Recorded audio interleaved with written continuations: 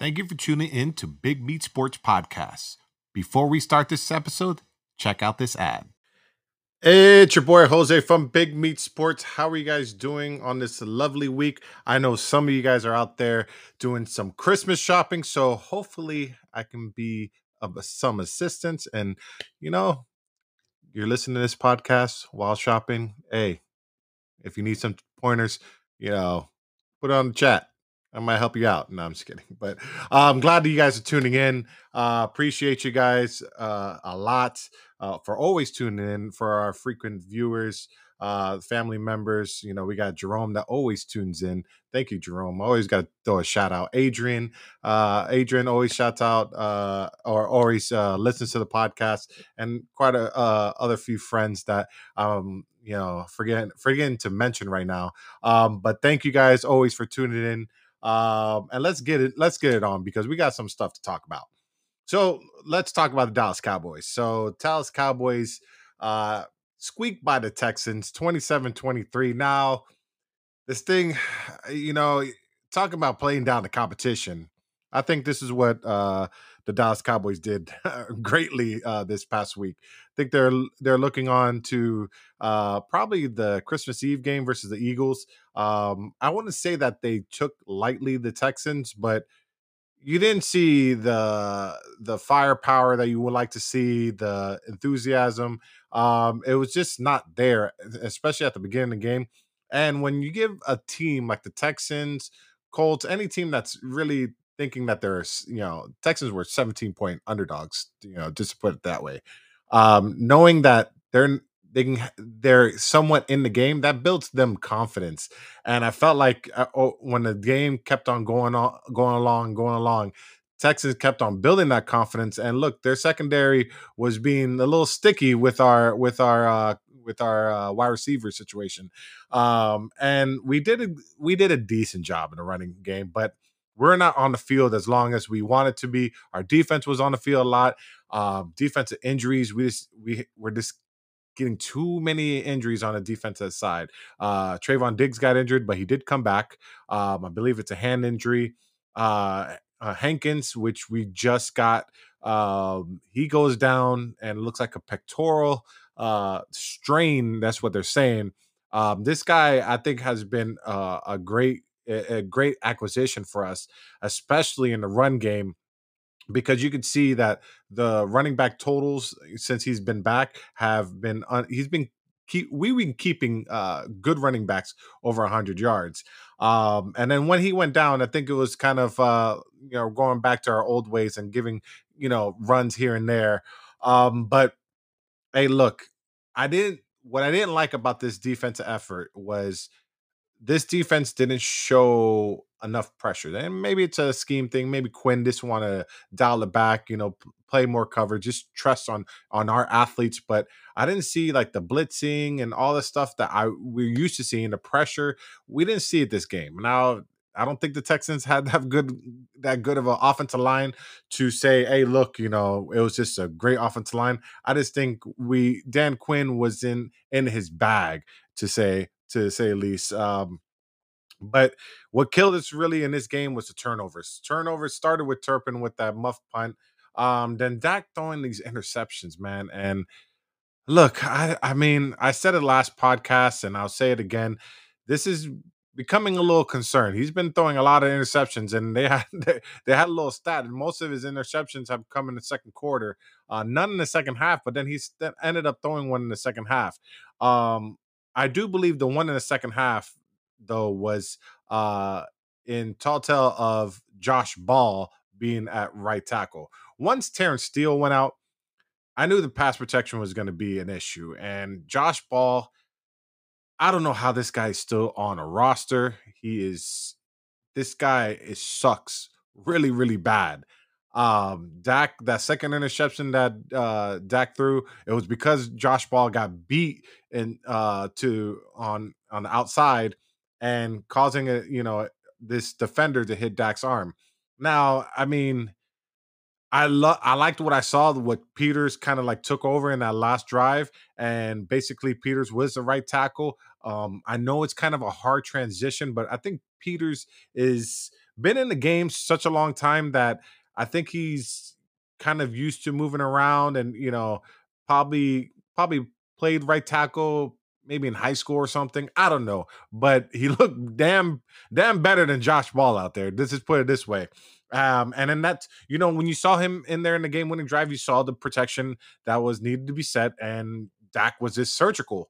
I would like to see that a little bit earlier in the game, but my thing is, and social media would make this a big thing. Talking about the Cowboys and barely being the Texans, and when it's Dak going, taking their team all the way and a game winning drive. Oh, they shouldn't even been in that place, and they should have been in that predicament in the first place. But when Tom Brady does it and everybody else does it, oh, Jalen Hurts said, oh my God, look at this. That's what I'm talking about. MVP candidate. Man, oh man, look at this guy. He's the top 5 quarterback, top 10. But when Dak does it, doesn't get the same respect. Doesn't get the same respect. And which it's just funny to me because people will talk about, oh, well, look, the Colts, the Eagles beat down on the Giants. But if you remember, the Colts, they barely beat the Colts, and it needed Jalen Hurts to go down and score that last second touchdown. Now, where's the same love? Because that love for Jalen Hurts, oh man, surgical, did what he's supposed to be. That's an MVP candidate. That's a quarterback right there. But when Dak does it, it wasn't the same thing. It wasn't. And I know, people saying, oh, because Cowboys and this and that, and give you PTSD. I think Steve Young said that. It's just crazy to think about how Cowboys are held at a different standard. And again, Tom Brady will do the exact same thing, and we're loving Tom Brady. But when Dak does it, not so much. So it's just frustrating to me to see this, and it's just haters talking. It's haters talking. You're either gonna love the Cowboys or you're gonna hate them. And when you hate them, there's more haters than than there are people for the Cowboys. But hey, look, we won the game. A win's a win, and I'll take it. I'll take it no matter what. We've got a lot of injuries. Cowboys did sign T.Y. Hilton and to help out this offense, which is a good thing because you kind of, you heard the rumors about OBJ and him being out there, but to me, it was kind of a little skepticism because I really didn't see OBJ posting workout videos because when you see somebody trying to get picked up on a team or whatever the case may be, and especially coming from an injury standpoint, you're seeing workout videos of them cutting on a dime, just doing normal routine work on the field, one on one and stuff like that. But you didn't see that from the OBJ camp. So I just felt like it was kind of an issue with this knee, that this knee is really, really not healthy yet. And for them to say, "Hey, look, he might be ready for playoff time." Well, how do you know if he's ready for playoff time? What, he's going to be ready for a Super Bowl for one game? No, we don't need that. I think the good signing was T.Y. Hilton. He's healthy. He just hasn't been picked up by a team. I don't know what the issue was for him not being picked up by a team, but hey, I like the signing. Gives us veteran presence in that locker room, and gives us kind of a deep threat. Now, is he still that deep threat as some years pass? Hey, you never know. But then I wanted to see James Washington in this past game, and you really didn't see James Washington get any attempts. I mean, he got that one attempt where he got blasted and it was incomplete, but I was really rooting for James Washington, and he still can be in there. But I think they're gonna run deep in the wide receiver core. But that's my take on this game. I just look again. I'll take wins and ugly wins, and this time of the year when knowing that we got a lot of injuries and we're still pulling through. And again, I'm hoping they can address this right tackle situation. Hopefully, Peters is taking most of the snaps. I don't want this rotation type thing. We need somebody to solidify that right tackle position because, hey, Tyron is coming back, and Tyler is going to right guard. So with that offensive line, it's going to be a strength to our advantage right now, and especially coming down to the wire. Now, I hate that Steele went out. This guy has been playing awesome, playing lights out.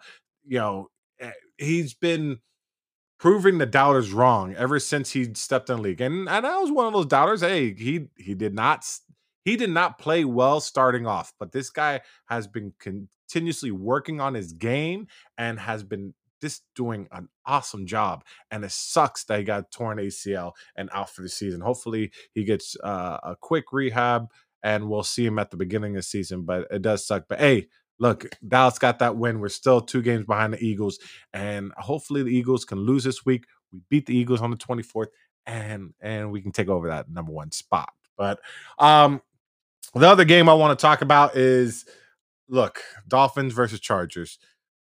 This game was ugly for the Dolphins, and they lost 23-17. But man, Tua, this is 2 games bad in a row, bro. This is 2 games bad in a row. You were 10 for 28 for 145 yards.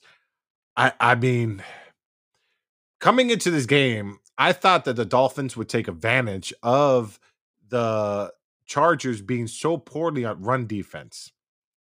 But I think that the Chargers, I don't think the Dolphins stuck with the run game. They should have, because when they had some good runs, they're gashing them for 8-6 yards a carry.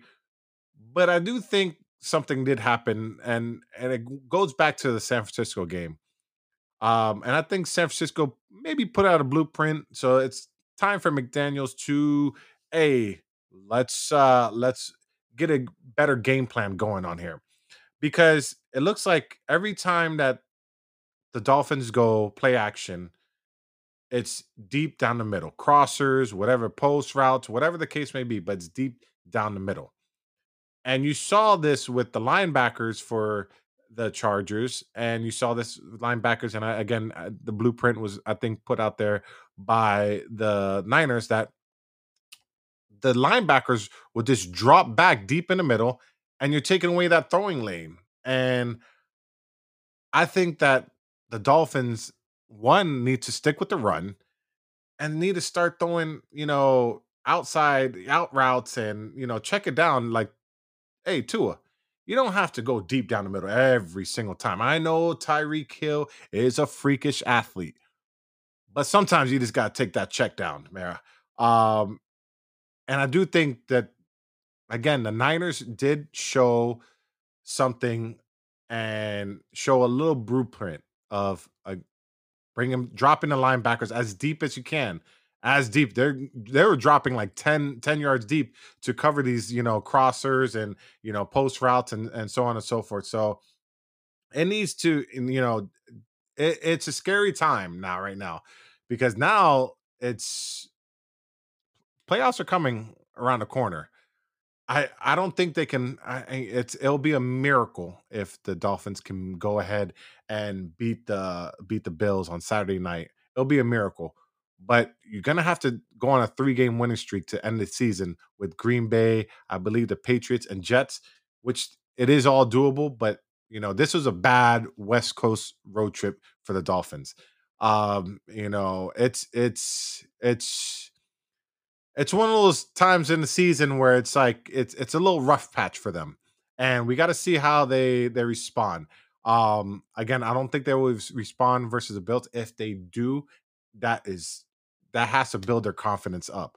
But again, this offense has to adjust some play calling, because this play calling is getting a little predictable in the eyes of all the defense and all defensive coaches, and they're seeing this.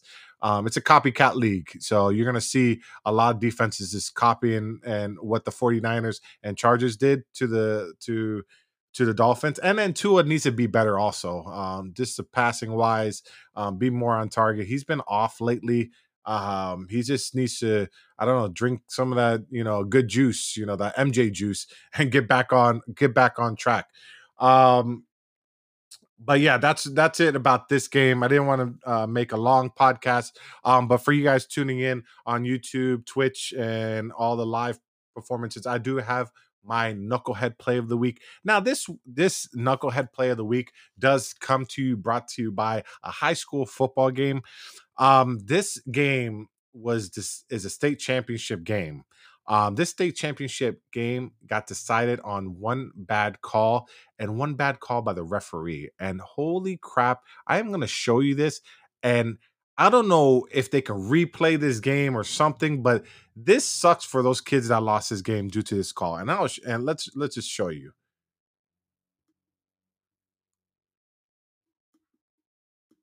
Formation in the first quarter on the opening drive of the game. Number 7 has the ball and never comes nowhere close. He is waiting for official signal. Nowhere close to the end zone. He's stopped at the 1 yard line. First quarter on the He is stopped at the line, and they still give him a touchdown. Now that referee, boy, he must have had some money on that game, because you can clearly see from the side angle where that referee that put up his hands for a signal for a touchdown, you can see clearly that he wasn't in.